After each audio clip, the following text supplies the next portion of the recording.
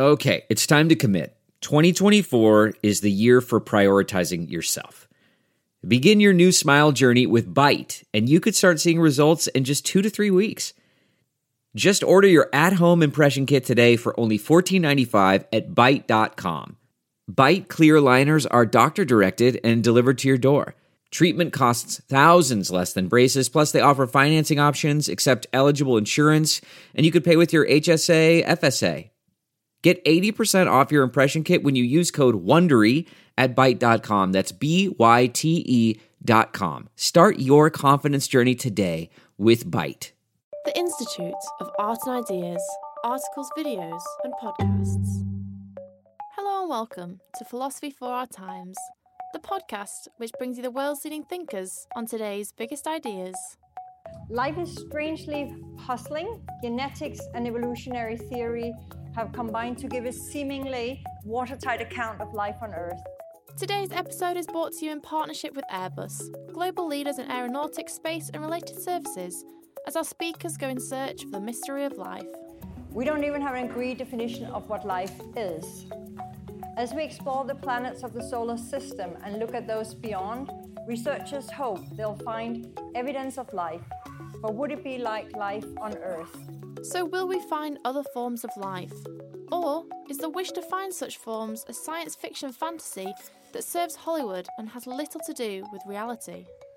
To discuss these questions, we have Professor in Evolutionary Biochemistry at University College London and an author on many prize-winning books on the subject, including The Vital Questions and Life Ascending, Nick Lane.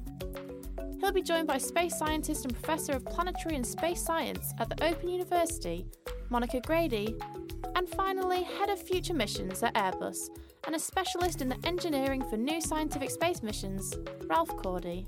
Thanks so much for listening, and once you've finished today's episode, please do head over to our website for our latest updates and news from Philosophy for Our Times, where you'll find our latest episodes and podcast playlists curated just for you at www.iei.tv. Back now to Jana Teller, who hosts this week's episode. We'll start this event with 3-minute pitches from each of the participants on the overall question of, is the wish to find other life forms a science fiction fantasy? And I think, Nick, if you would start us off on this. Okay, so I mean, what do we mean by science fiction? I think what science fiction tries to do, the best of science fiction, is to explore possible scientific futures. And I think the search for life in space is very much the frontier of science at the moment. So it's very much science fact, it's not science fiction. What are we actually looking for? Then we're perhaps beginning to get more into the realms of science fiction. And I think there's perhaps an argument to say, well, we're too constrained in our imagination. Life could be anything. There was a lovely quote from J.B.S. Haldane, who said the universe is not only more weird than you imagine, it's more weird than you can imagine. And there's almost certainly truth in that. But I think from my point of view as a biologist, I'm asking, well, what's life? Why is life this way on Earth? Are there principles governing the trajectory, the evolutionary history of life on Earth? Beyond, population genetics and selection, the standard evolutionary theory, life actually took a very, very weird path on Earth. And so the question is, well, can we extrapolate from that? Is it fundamental?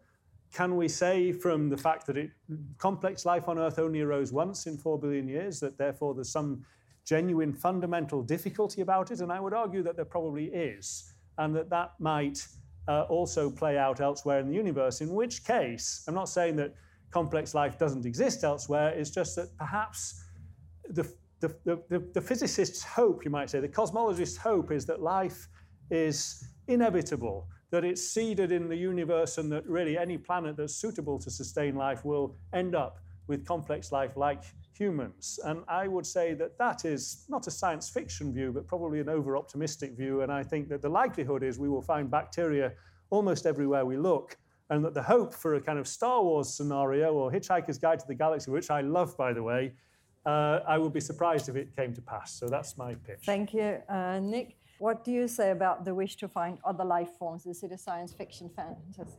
Well, I think there's a kind of journey through life here. When I was a small boy, I was a science geek, of course. astronomy, universe, dinosaurs, all those sorts of things. And frankly, I still am, of course. Aliens were everywhere. Doctor Who, Star Trek, fantastic movies, War of the Worlds. And generally, they were sinister, they were powerful, and they were really rather dangerous to know. Now, thinking of alien life like that, is that actually a motivation for trying to find life outside of the Earth, or is it just a reason for being very scared about what might be out there? Well, I don't think that's got much to do with the question about life or the search for life. That's more about fears of other humans, about fears and threats here on Earth, but kind of writ large and given a spacey distance and veil of mystery. Basically, we would be facing things which were, I don't know, more powerful than us, but just as destructive as us. So I think you have to grow up a little bit and start to ask, what sort of questions can we as human beings, not just as scientists, ask, which are valid scientific questions? Science questions don't get generated by a computer. There's not some pre-written agenda for scientific questions. We are just as capable as any scientists or engineers in asking questions. Of course, there are certain questions that are important today about how we live on Earth. The climate, our health, natural hazards, things like that. But also the questions that we ask, and we ask ourselves at night. Here, we've come into the universe knowing nothing about it.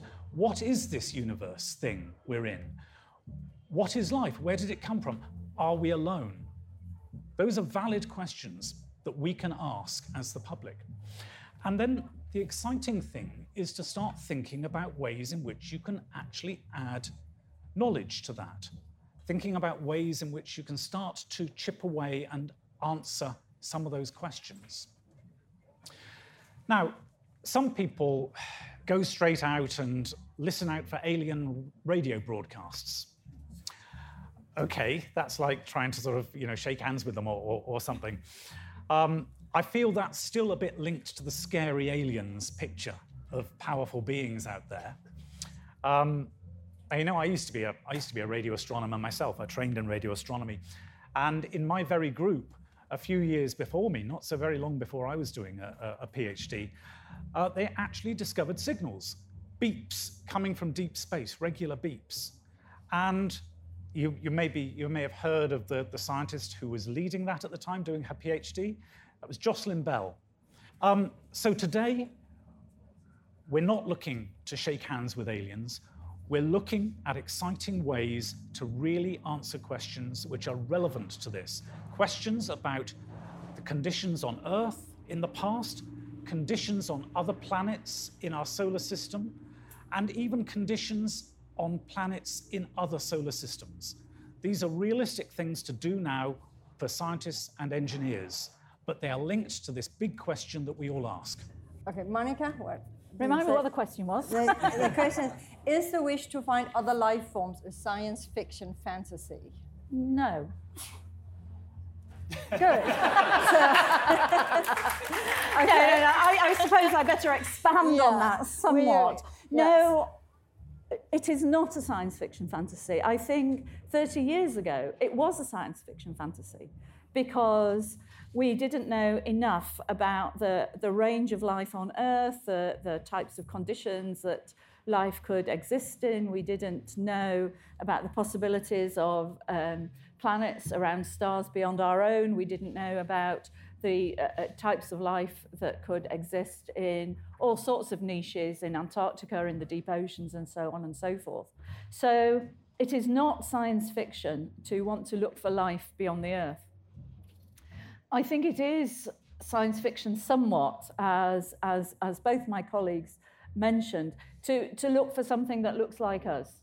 I mean, we are designed to operate in this gravity. We are designed to operate with a particular solar radiation. We are designed to deal with life on Earth. life on Mars would look different. Life on Europa would look different. Life on, one of the planets around another star would look different because every planet is different. Even Earth-like planets differ one from another because Mars is an Earth-like planet. So we're not going out as scientists, I don't think we're going out to look for something that looks like us. 66 million years ago, we would have been looking for life that looked like a dinosaur, but then they were wiped out. And so the little furry mammals could evolve to where they've got to now. And so things change. So you start off with the same materials, but they develop in different ways. Now, Nick said that complex life, I think he said this, only got going once on Earth. Mm-hmm. How do you know?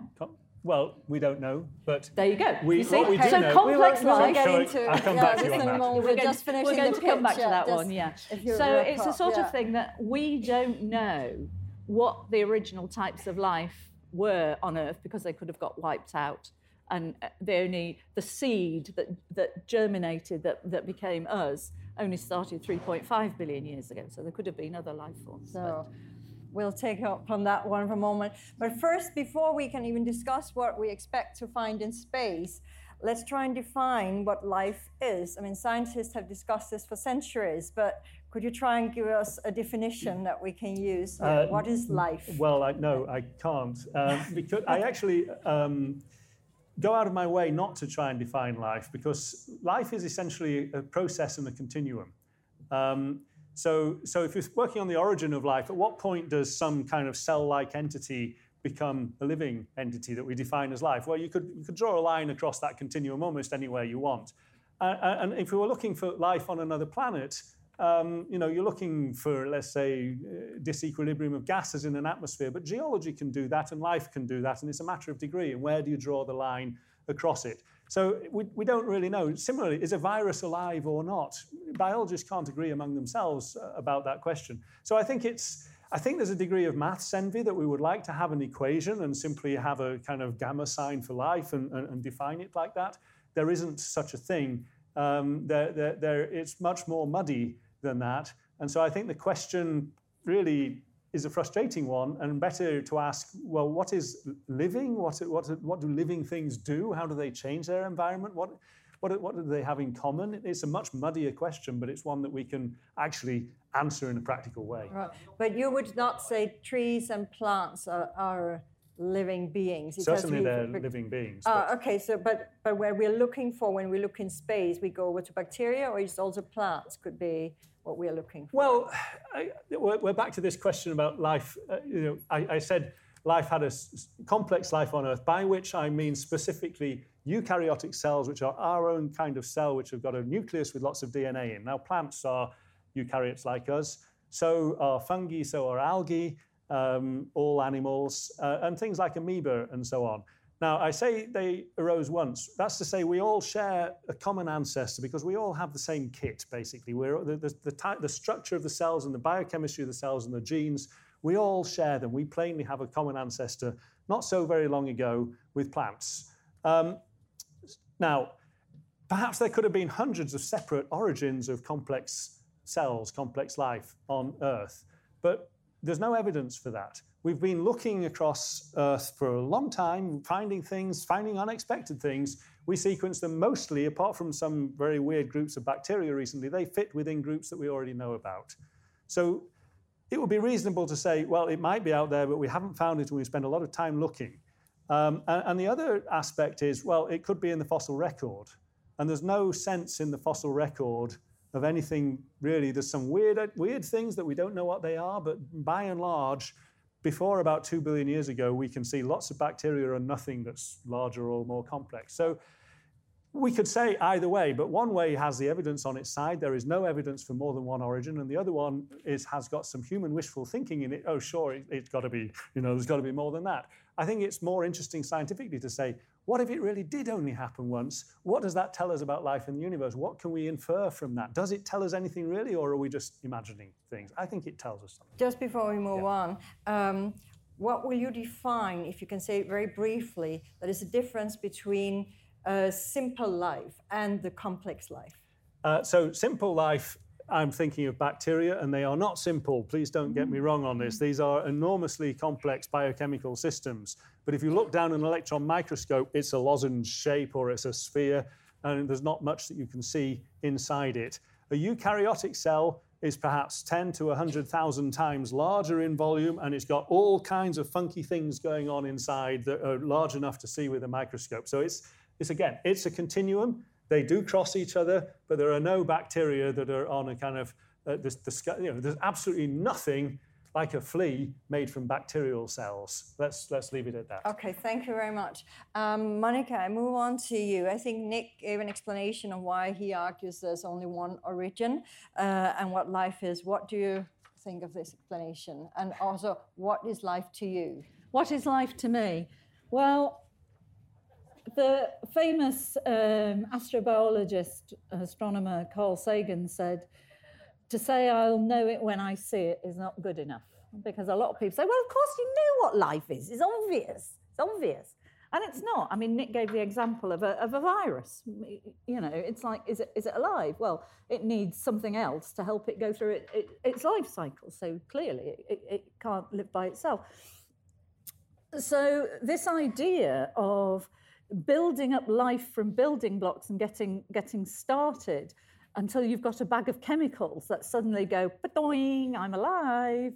It's like, where, as Nick said, do you draw that line? When is it a bag of chemicals and when is it something that's alive? And that, as I understand it, and I'm not a biochemist, one of the ways of defining this, which I like and I can understand, is that something is living when it can transfer information from one generation to the next. When you've got this, so it's all about information transfer. Yeah, and the virus is alive by that definition, of course. Right. Well, fine. Yes. That's which I would agree I'm with. happy about that. I would agree with you know, that. Yes. I would be happy about that, because I would not be happy if a virus was dead. Was not. No, sorry. No, that's wrong. I would not be happy if a virus was not a living thing. You know, because it means I'd be suffering all these colds for nothing. But so my feeling is that if something is alive, it is able to transfer information from one generation to the next. And then when you start looking about evolution, it's how that information gets changed a little bit and modified. You could say a computer or a book transfers information from one generation. But it doesn't do it by itself necessarily, unless we're starting talking about AI and neural networking and stuff like that. But a simple computer code has to be input by something. It doesn't spontaneously arrive. I think we're back to the difficulty of defining life, really. Exactly, yeah. Right. Yeah. But then I'll move on to Ralph, and if you would also expand on the thought, what kind of life, if we go with the definition, if you're happy with Nick's definition of life, or you go with Monica's definition, is that the kind of life you expect to find in space, or what kind of life would you expect? Well, I take quite a kind of an engineering view of life, as it were, not a biological view. I think of it in terms of something which has an effect on its environment. We've been touching on that a bit from what we've been saying already, because I'm concerned with the things which you need to see to detect. If you think about the Earth, you know, it seems to me that life, in whatever forms, however it started, has co-evolved with the Earth. It is of the Earth is of life. And we see the effect on the environment. We see the effect on the composition of the atmosphere. We see the effect on things in the ocean, the Great Barrier Reef, for example, the City of London, radio transmissions, all sorts of things. It's having an effect. But so does a great, huge forest fire in the Amazon. Or a volcano. Or a volcano. Indeed, but if life isn't having an effect, then it's not having much fun, to be honest. And yes, so there are questions about... about... to just find bacteria, out in space. You want something that has an actual effect on us. Well, bacteria have more of an certainly effect. have an effect. So, certainly have an effect. No, indeed. I mean, I'm just generalising it to something which has an effect on its environment.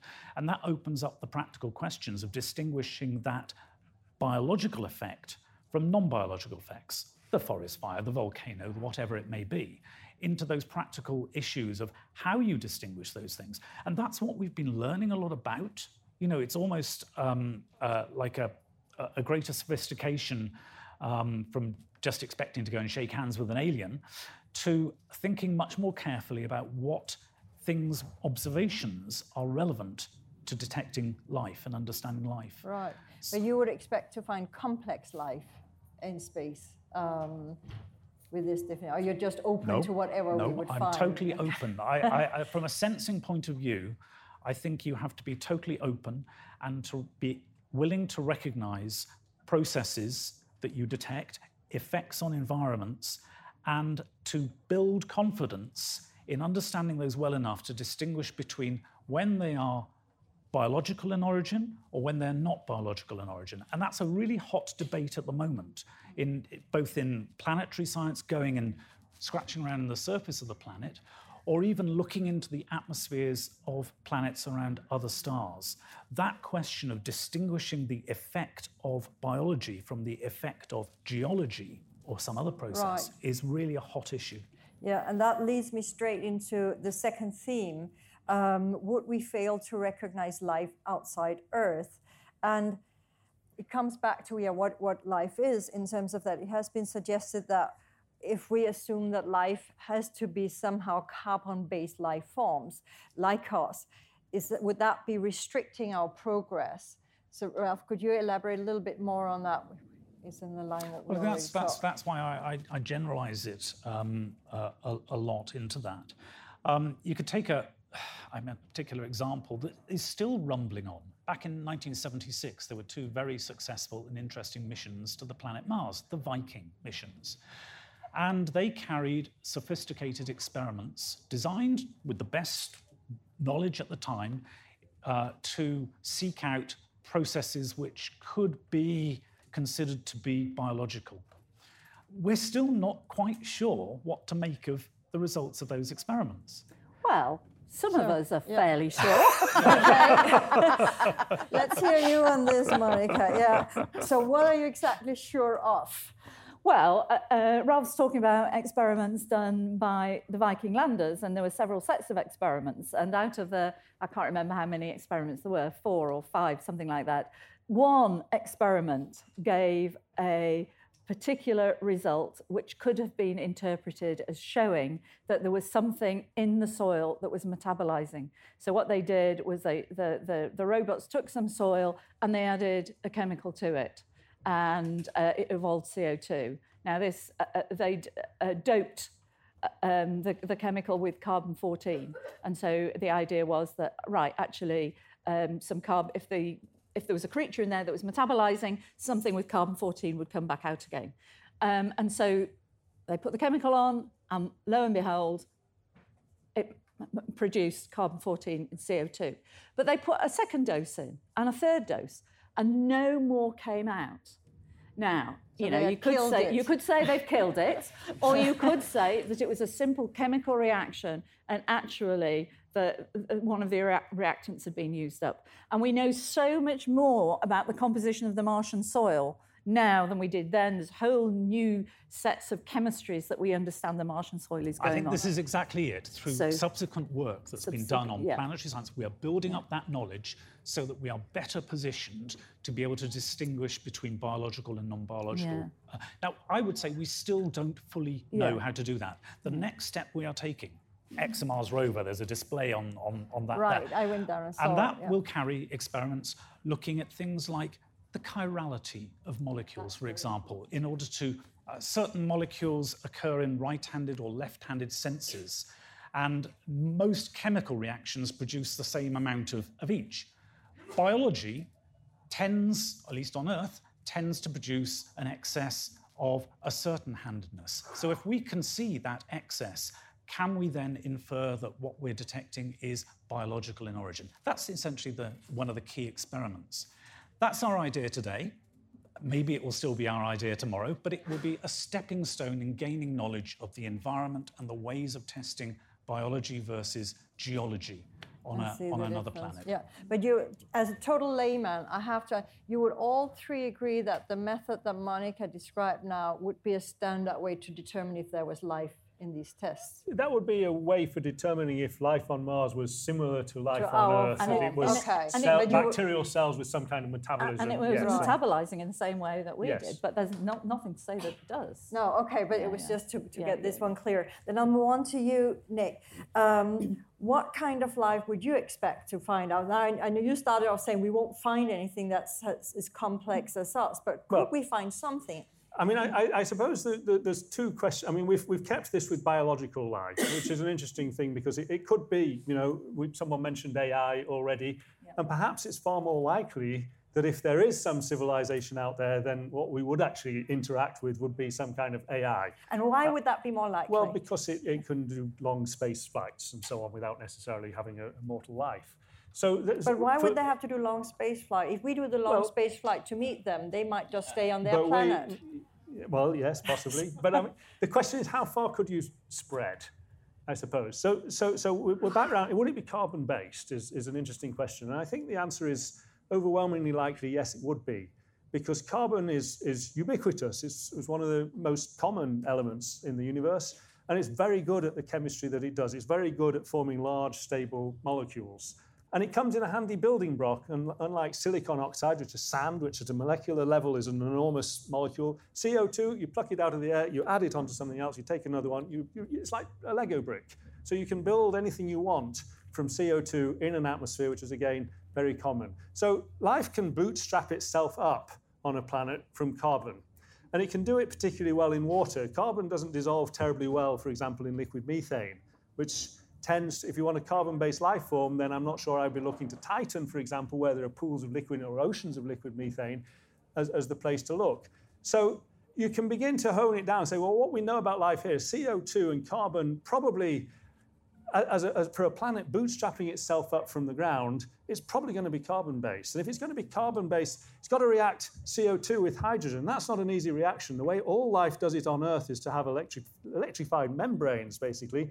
They happen in hydrothermal environments, but that would tend to, that favors this reaction and makes organic molecules make cells.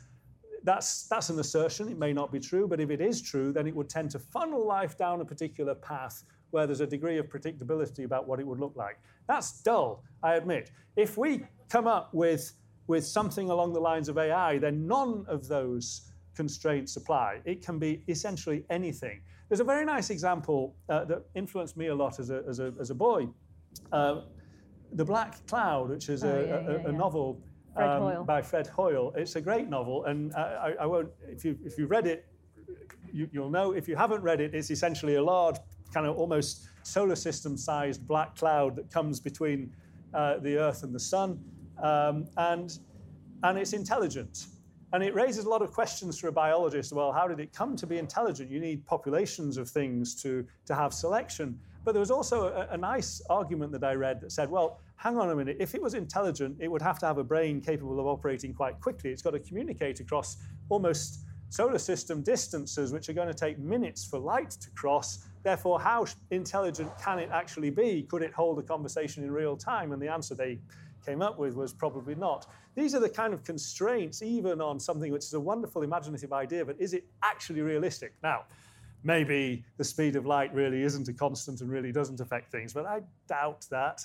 I think it's more likely that we're not going to find a black cloud, however sad that statement might be. So I think we will find life like bacteria, as we do here. We're unlikely to find large, complex aliens unless it be AI-type things.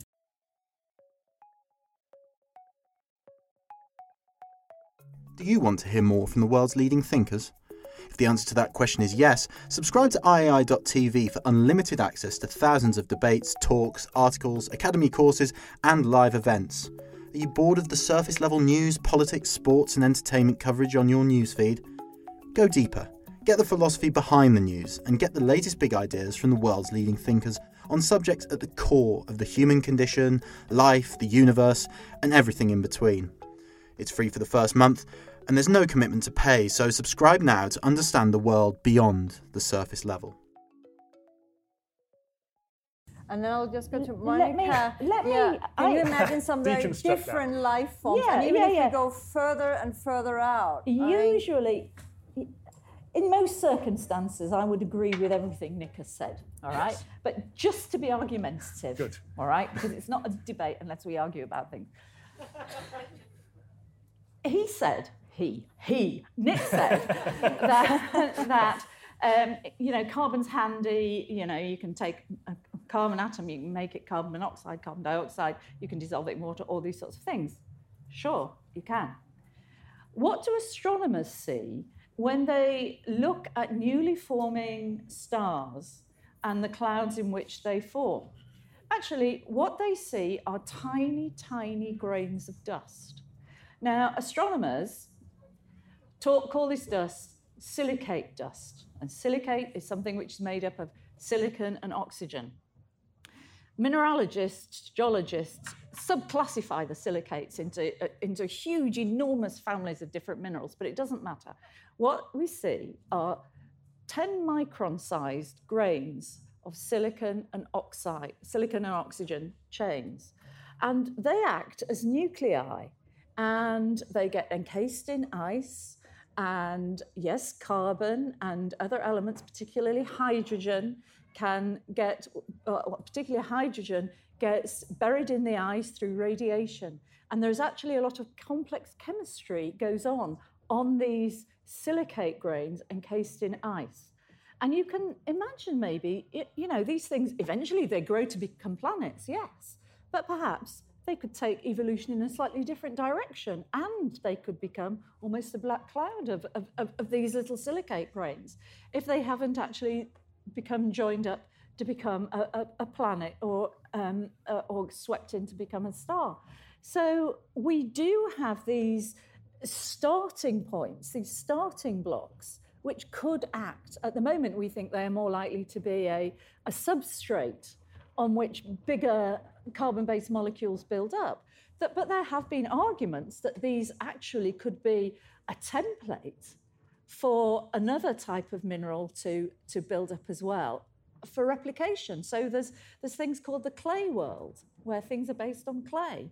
Now, it's not thought to be very likely, but let's work with it. Let's say, right, actually, there's another star which has got a different type of radiation from our star, which is actually a different wavelength, and so you've got a different type of reactions going on, and it's the type of wavelength, the radiation wavelength, which doesn't allow carbon to bond with another carbon bond, because we know there is radiation which will break a carbon-to-carbon bond. So say you've got a different radiation, but it does allow a silicon-oxygen bond to build up, and that actually your lattices, your templates, your rings build up in that way. Now, we are formed for our particular planetary system, but that doesn't mean that what has built up here is going to build up in a planetary system around a red giant star, something else. So I'll just finish on this theme with Ralph. Are we maybe looking for the wrong thing if we're looking for a life that we recognize as life? Yesterday I was in a debate with Rupert Sheldrake, who argued that the sun, the moon, the whole universe has consciousness. If that is true, that is a life form. So maybe it's already there. So what do you think about it? I get very worried about preconceived ideas of what life is like. I was amused. I recognized some, as Monica was talking, I mean, not so many years ago, there was quite a popular theory. You mentioned Fred Hoyle earlier. Fred Hoyle and Chandra Wickramasinghe. I went to a lecture as a student by Wickramasinghe. His opening slide, big letters, interstellar grains are bacteria. Now, okay, that's an interesting assertion and maybe a big assumption of what is out there. I just react to that as being something which is not based on any real evidence, is not something which is, it is testable if you get interstellar grains and you find they're not bacteria, and as far as we know, they are not bacteria. Although it was interesting listening to Monica talking about the sort of processes that go on in those situations. It is interesting. So I have to avoid preconceived ideas. That's why I always go back to this thing about effects and the environment and starting at that point and improving our understanding of those environments. But you're still starting with the preconceived idea that life has effects on the environment that we can measure, I suppose, in the simplest But sense. I'd question whether we have any philosophical interest in something which doesn't have an effect. As I said, So it there can't could be be having a life very with no interesting effect. time. It can't be having much fun if it's not having an effect. Okay, but that brings us on to the third theme of the day. What will it mean for humanity if we find that we are not alone? So that means that you would be wrong, Nick, and Ralph would be right. But basically, If we could recognise it. yes, if we can recognize it as life in a way that you have so eloquently defined. From science fiction to UFO sightings, it seems like we are loving and reliant on this idea that there is something else out there, that we are not alone. But how will it change the perspective on Earth if we do find some other species somewhere? What will happen? I think it depends what you find, she said gnomically. That once Ralph's apparatus has gone to Mars, okay, and has dug a great big hole in the soil, and it's found, well, it's going to go 2 meters down, you know, it's going to be a great big drill core, and has found evidence for microbial life on Mars, there's going to be a great fandango of news. You know, whoa, you know, we are not alone. We have found life in the solar system. We have found life on Mars. You know, there'll be a whole load of press, you know. It'd be nice to think that money was being thrown at science, but I doubt that would happen. But what will it mean if we find bacteria on Mars? Will it change your life in any great way? Okay? Now, people of who are religious, and I count myself relatively in that because I'm a Catholic, all right? If we are created in the image of God, to find that there is a second Genesis, a second life form, this sort of thing, might have enormous religious implications. It ought to have enormous ethical implications. You know, do we then have the right to send astronauts to Mars? Should we send other missions to Mars? And so on and so forth. But I think by and large, for the general public, they aren't going to mind really very much at all. And if we find anything bigger than a bacterium on Mars, or actually on the surface of any of the planets in the solar system, I'd be very surprised if we find anything that can interact with us in any way that means anything. You know, so tube worms on the floor of Europa, yeah, exciting, more complex than bacteria on Mars, but not going to interact with us in any meaningful way. And what if the opposite happens, that we, to the extent that all signs, all missions show, we find nothing? What would that mean for us on Earth? Well, first of all, you can't prove a negative, so you can just say, oh, they didn't go to the right place. We didn't find it yet. You didn't find it yet. But that would be a very, very interesting thing. And so I don't know. And everything else is so far away. You know, the nearest planet is 4 light years, nearest star is 4 light years away. So it's going to take so long for us to get there, or for anything to come to us. What do you think, Nick? If, contrary to your experience, something slightly more complex than a little bacteria is found somewhere, I think would it mean for us? In some very real sense, we are not alone. We are sharing the planet with all these species that we're killing. And you know, they are alien forms of life in many respects, but we understand them. We can communicate with them in some way. You know, you can look into the eyes of an octopus and you can see a sentient being that is thinking about things and is curious and is interacting with the world, but diverged from us hundreds of millions of years ago. So I think, I mean, the thing that worries me, I suppose, is humans have got a very bad history of killing anything that gets in the way, including other branches of Homo. And and we're doing it to the world, and it's a terrible thing. And if we find complex life out there, either we're going to kill it or it's going to kill us. Right. So should we rather stop looking for it No, and instead? Let me just finish yes. the question, and instead respect more all the different forms of life on this earth. I think that's the first so thing. fantastic. We have to respect the life on Earth and glory in it, because it's. And actually, as a broader point, I think this is one thing that a lot of astrobiologists do. Looking for life in space focuses the mind on life on Earth, I think, to a very considerable extent. And because you step out from the planet and look back at it and appreciate just how rare and wonderful it is, what we have and what we're doing to it. But it doesn't seem to make us respect more. No, it doesn't. But I think that we are beginning to. I think I'm very optimistic about the younger generation really is caring and getting engaged. Right. And I think the older generation are beginning to, and there's lots of problems, but there's hope too. Right. Well, yeah. Let's go on then to Ralph. What do you think would be the consequence for our Earth if something is found out there that you would define as life, and maybe a little bit more complex than the Well, I tend to agree with what Nick and Monica have been saying, but actually, I would fear for it. I think we are the local space plague.